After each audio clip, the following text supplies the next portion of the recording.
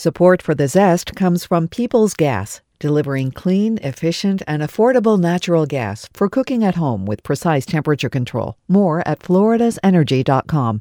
I think a lot of people are intimidated by the process. And I will be completely honest, the process of making sourdough bread does take a lot longer overall than what a lot of people might be used to. But since sourdough baking uses natural wild yeast, it requires more time. However, it's easy to work that timing into your lifestyle.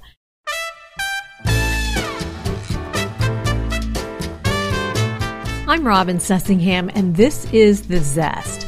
Citrus, seafood, Spanish flavor, and Southern charm. We're all about food in Florida.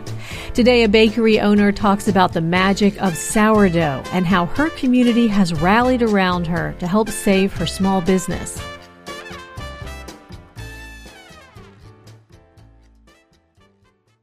Support for the Zest podcast comes from Seitenbacher brand natural foods like muesli cereals, oils, oatmeal, energy bars, gluten-free fruit gummies for the kids, organic coffee, and more. Available in supermarkets, health food stores, or online at Seitenbacher.com.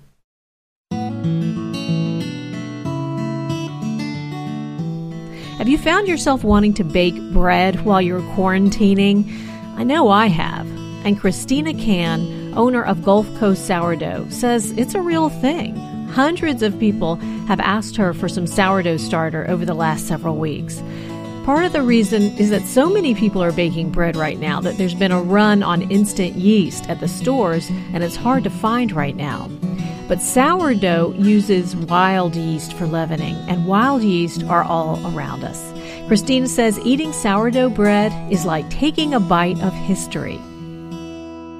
We do everything with sourdough. All of our loaves are sourdough based. Everything we do, even the sweet things that we do, we make cinnamon rolls, we make brownies, we make chocolate babkas.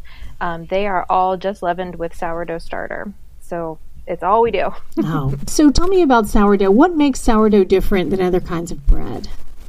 Sure. Well, I can give a little explanation of what it means to bake with sourdough. So it's a technique. It's a technique for baking bread that uses natural yeast. So many people are familiar with buying a packet of instant yeast at the grocery store, and they use that to leaven their bread recipes. Sourdough baking is different. We don't use those packets of yeast or things like that. Instead, we use yeast that lives in the natural environment all around us. So we all know that there are microscopic organisms living all around us. Now we know that more than ever. And one of those organisms is called wild yeast. One of the good guys. Right, exactly. One of the good guys. One of the things that's beneficial to us as humans. So what a sourdough baker does is we catch wild yeast to make a sourdough starter, and then we incorporate that starter into our bread recipes and bake bread that way. So this is an ancient way of baking. In fact, some of the most beloved recipes, bread recipes that we know of, were originally all sourdough recipes like challah bread or French baguettes or big Italian country loaves. Those were all leavened just with sourdough because that's all people knew how to do. And it wasn't until scientific breakthroughs and the Industrial Revolution that food scientists were able to isolate one specific strain of yeast that could make a loaf of bread really quickly. That's what has become the instant yeast that you see in the grocery stores today. And then they could replicate that on factory lines and churn out thousands and thousands of loaves. Yeah, so before the advent of quick rising yeast, people had to do it this way. They made a starter. Now let's talk about a starter, because catching wild yeast, you're not going around with a tiny little net or anything like that. They're just everywhere. They live on all surfaces. They live in the air. So it's basically it's almost a trap. You put out something for them to eat, which is flour and water, and then they come to it. Does that sound about right? Yeah, that's exactly right. And that's how we made our starter. I think it's been 11 years now that we've had our starter. And that's what we did. We put a mason jar out with a mixture of equal parts flour and water, and we just left it on our kitchen counter for a couple of days. And then eventually we saw some bubbles in it, so we knew that we had caught the wild yeast. Describing it as a trap is actually a really good analogy for it, because you're trying to entice the wild yeast to come into this mixture of flour and water, which then they start to eat, and then they start to populate within it. And you just keep feeding it. It becomes kind of like a pet. We have a name. Ours is named Bilbo, after the Lord of the Rings character. You named your starter? We have had Bilbo for 11 years now. He's older than both of our children. So, okay, once you have starter too, it's not like you can just make it and forget it. You have to feed it. You have to take care of it. So tell me about that process. You do. And I think a lot of people tend to be intimidated by the idea of caring for a sourdough starter. They kind of see it as maybe this giant undertaking, and they have enough stuff to worry about, and they don't want to worry about one more thing. But sourdough starters are actually very forgiving. We regularly have our starter at home. Like, we have a lot of starter that we go through every day at the bakery, but we have a starter at home that we keep in our fridge for when we do want to do a little bit of baking at home. And you can leave it in the fridge for up to a month, completely neglected, completely unattended. And then when you're ready to start baking again, you can pull it out, feed it, revitalize it, and it's ready to go again. So it is like a pet, but it's almost like a very low maintenance pet. Chia pet. Yeah, exactly. Like, you don't have to be feeding it every 3 hours or every single day or anything like that. You feed it when you need it, and then you can store it when you're not. Well, so I'm one of these people who started panic baking. When the quarantine started, that's when I decided I needed to start learning how to make sourdough bread. And I made my starter. It only took 5 days for it to start bubbling. It was equal parts flour and water by weight. And then every day you feed it a little more. Anyway, by the 5th day, it was bubbling. It was looking great. It was rising. Yeah. It was doubling inside. I can't tell you how excited I was. It's very exciting. It's exciting. Like watching a birth. But I became overwhelmed because you have to discard half your starter. Otherwise, you're just having a tremendous amount of starter. And I hated discarding it. I thought, well, I'll just keep my old starter out on the counter. So then I had like 3 containers of starter, and then I became overwhelmed. I was making sourdough popovers. I did make a sourdough loaf of bread. But then I became I didn't feed it for 2 days, and it smelled really bad, and then it died. Oh, no. Okay. Well, it wasn't in the fridge. It was just sitting out. Oh, I see. Okay. Yeah. So what did I do? I just let it die, because I guess it didn't have enough to eat. Sure. Well, a lot of people tend to have that kind of experience too, where they start it and then they quickly get overwhelmed, like you felt like with your starter. So yeah, we do have a lot of good tips for using that discard.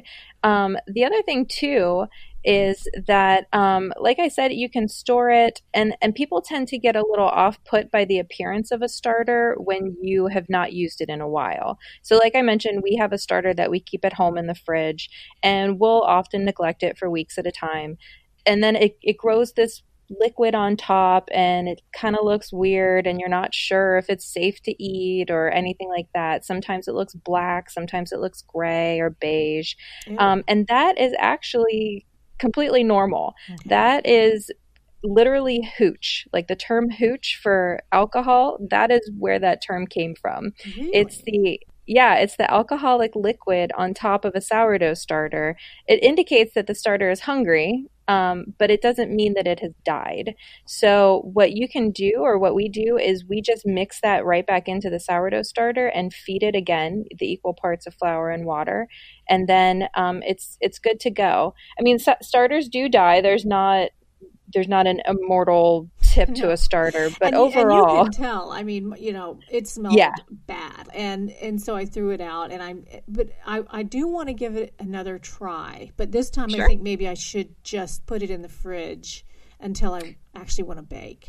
Yeah, and especially when it gets to that point where it's bubbling and it looks healthy, use it to bake and then honestly feed it and put it in the fridge and you can leave it in there. We've left it up for a month or so without having to worry about it. We often describe our sourdough starters as a bear. So, a bear hibernates during the winter. That's when your sourdough starter is in the fridge during the cold winter, and it wants to be fed right before it goes into the fridge. So that's when you would feed it right before it goes into hibernation. And then when you pull it out of the fridge, you feed it again because it's going to be really hungry after hibernation too. But then, all summer and spring and fall long, the bear is doing what it's supposed to be doing, and then you feed it again and it goes into hibernation again. Why do you love sourdough bread? You've got a whole business. It's your life. What is it? What is it that has just enthralled you to this type of baking? So there are a couple of different reasons. The first is that sourdough baking just has a depth of flavor that you just can't find when you're baking with instant yeast. People love our cinnamon rolls at the bakery. We are kind of famous for our sourdough cinnamon rolls. And they tell us they're so different from any cinnamon roll that they've ever had in the past.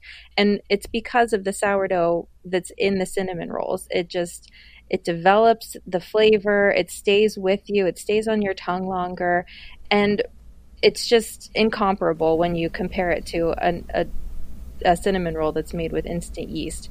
The other thing that is really appealing to me is that when you take a bite of sourdough bread, it's like taking a bite into history. Like I mentioned before, humans evolved with sourdough. Ancient recipes were all sourdough based, and that's just the way that we were meant to eat bread. There are so many people today who have issues with a type of gluten that is found in mass-produced breads, but we have a really devoted following of people at the bakery who are sensitive to breads with the instant yeast and the quick gluten, but they can eat our long fermented sourdough breads with no issue. And it's because we use these ancient processes to make breads that humans were meant to eat. So it's delicious, it's better for you, it's all around superior to baking with instant yeast. Does it matter what kind of flour you use? I was stuck at home quarantining, and so all I have is all-purpose flour, and I made it with that. It was delicious. It turned out great, but it didn't, it wasn't whole wheat flour. It didn't, it looked like white bread with a great crust, honestly. So do you find that the type of flour you use is important? What do you use? We use unbleached and unbromated flour. So we use King Arthur brand at the bakery. Luckily, King Arthur also has a availability in grocery stores during normal times. And those are the key things that you want to look for, unbleached and unbromated. When people try to bake sourdough with flour that has been bleached, it tends to not work out well. I won't say it never works out, but the sourdough starter needs a more pure flour, a more whole flour, one that hasn't been as chemically processed. So we use unbleached, unbromated flour, and we use bread flour. I think that King Arthur sells their bread flour in stores. Gold Medal also has one that's called Better for bread flour, and those ones are the more high gluten flour. When you bake with a high gluten flour for bread, it helps to provide the structure in the bread so that it doesn't collapse and so that it proofs and rises properly. But all-purpose flour works well as well. If that's all that you have on hand, you can make a delicious loaf of bread using all-purpose flour. Whole wheat flour is great too. You can incorporate whole wheat. You can incorporate other whole grains. There's a lot of interest in other grains like rye or einkorn or spelt. These are all whole grains that you can easily incorporate into sourdough baking. They love that too. In fact, when you use more whole wheat flour for your sourdough baking, you tend to get a tangier flavor because the sourdough starter loves those more unprocessed flours, which is what whole wheat flours are. Okay, because mine wasn't very sour at all, which I loved because I don't particularly like the real sourdough. Sure. But is that why? Because I didn't use the whole wheat. The whole wheat may make it a little more of that traditional sour flavor. Yeah. When you mentioned using all-purpose flour and it made kind of like a really nice, delicious white bread with a great crust, that's exactly what all-purpose flour would be meant to do with a sourdough starter. It may have had like a very mild tang or something like that. If you had used bread flour, it probably would have been even a little bit more tangy just because of the high gluten content. But then if you use whole wheat flours or like einkorn or spelt or rye or those other things as well, that's where you get the tangiest flavor. So the more whole the grain, then the more tangy your recipe will come out. Okay. All right. So what is your biggest piece of advice to someone who wants to try this, who wants to get started baking sourdough? Sure. I think a lot of people are intimidated by the process. And I will be completely honest, the process of making sourdough bread does take a lot longer overall than what a lot of people might be used to with baking with the instant dry yeast. Yeah. So, if you think of a factory-produced white bread, those machines are mixing and baking bread in an hour, and their dough is more like a soupy batter than it is a bread dough. But since sourdough baking uses natural wild yeast, it requires more time. However, it's easy to work that timing into your lifestyle. We talk about this a lot in our classes, promote what we call the sourdough lifestyle, because you can easily fit sourdough baking into what you're already doing. A lot of the process is hands off, so it takes maybe like 5 or 10 minutes to mix up your recipe, and then you let it rise for several hours, but that's all unattended time. You can just leave it on your counter. If you're going off to work for the day, you leave it on the counter all day, and you come home, you get it ready to shape it and then proof it and then bake it. So we actually find sourdough baking to be a lot more forgiving in timing than baking with instant yeast, because the instant yeast, that is on a clock. That is on a timer. You have to mix it at this exact time, and you have to proof it at this exact time and get it in the oven. And so you're a lot more tied to the kitchen than you would be if you were baking with sourdough starter. And it's a lot more forgiving too. If you end up, getting home from work and it's been a rough day and you're like, I just want to get takeout tonight. I'm not interested in baking this loaf of bread. You can just cover it up, stick it in the fridge, and bake it the next day. It's generally very forgiving, and that additional time will actually only make it more flavorful and make it develop even more. The other question we often get, so we give out sourdough starter at our bakery, and it's a learning process, which we recognize.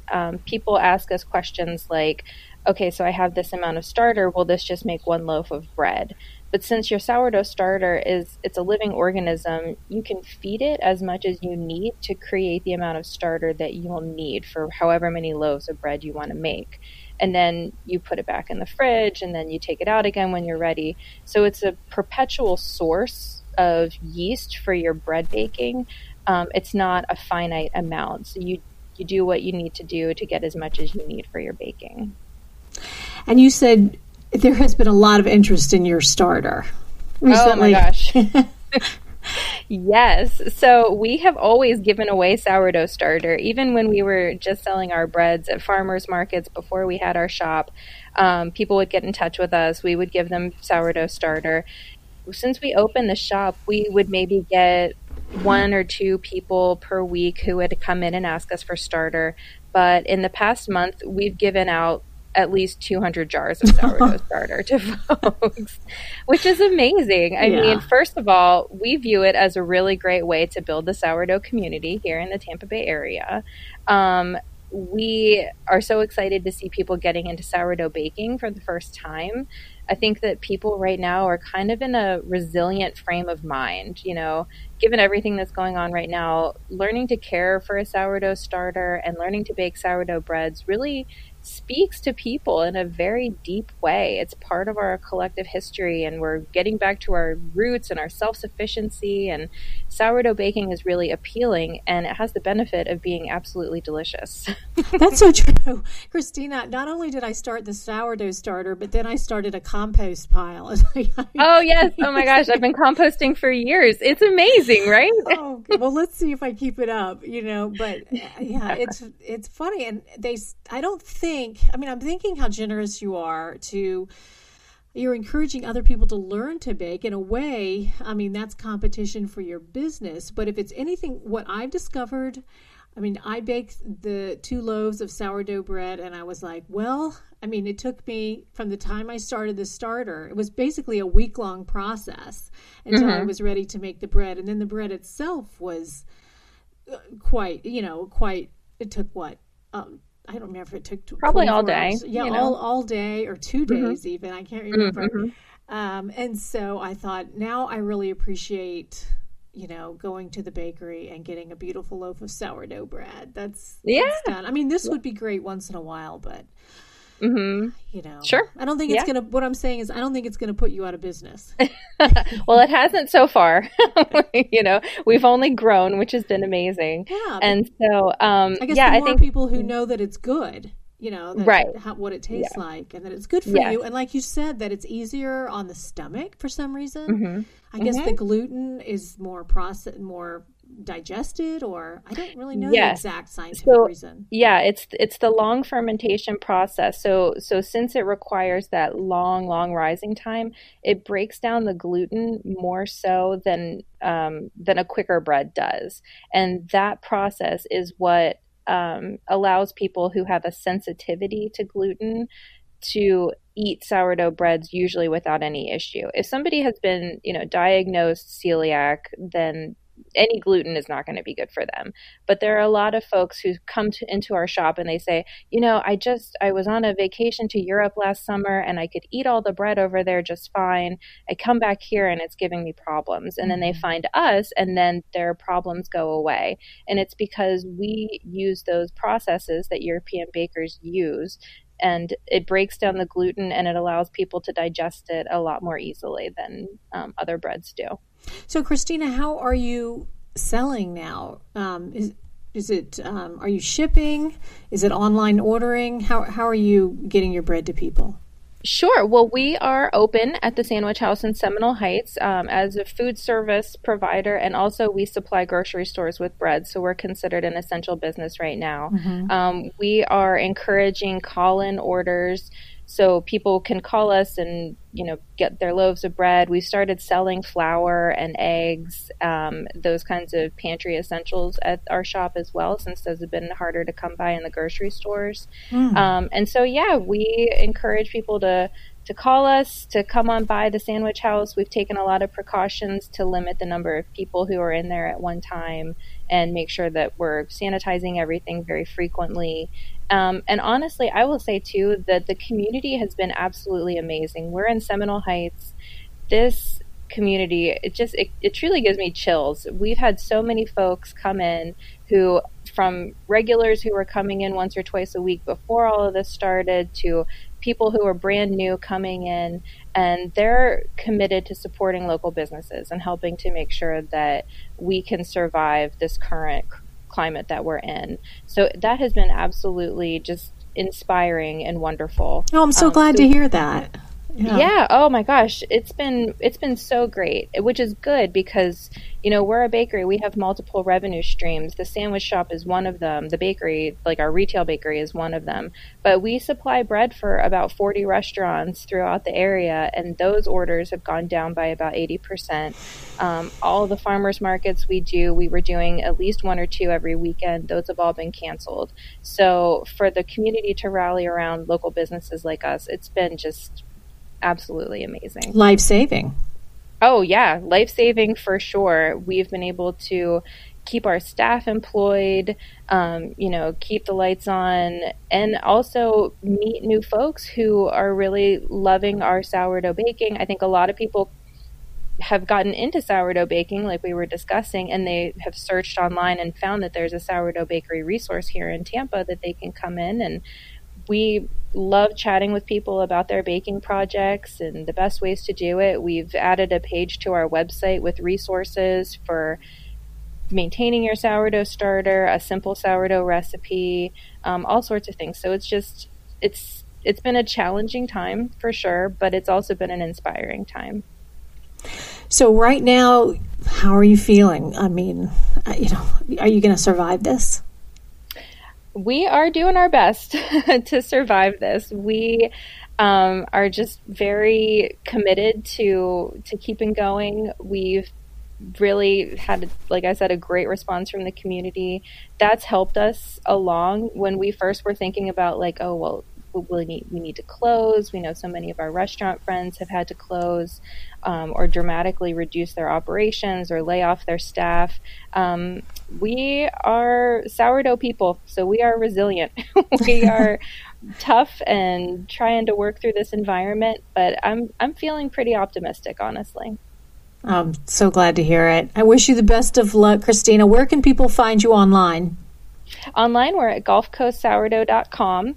You can also find us on our Facebook page, which is under Gulf Coast Sourdough. We have been doing a lot of baking videos on there in the past couple days, and we're putting them on YouTube as well. Our YouTube channel is Gulf Coast Sourdough.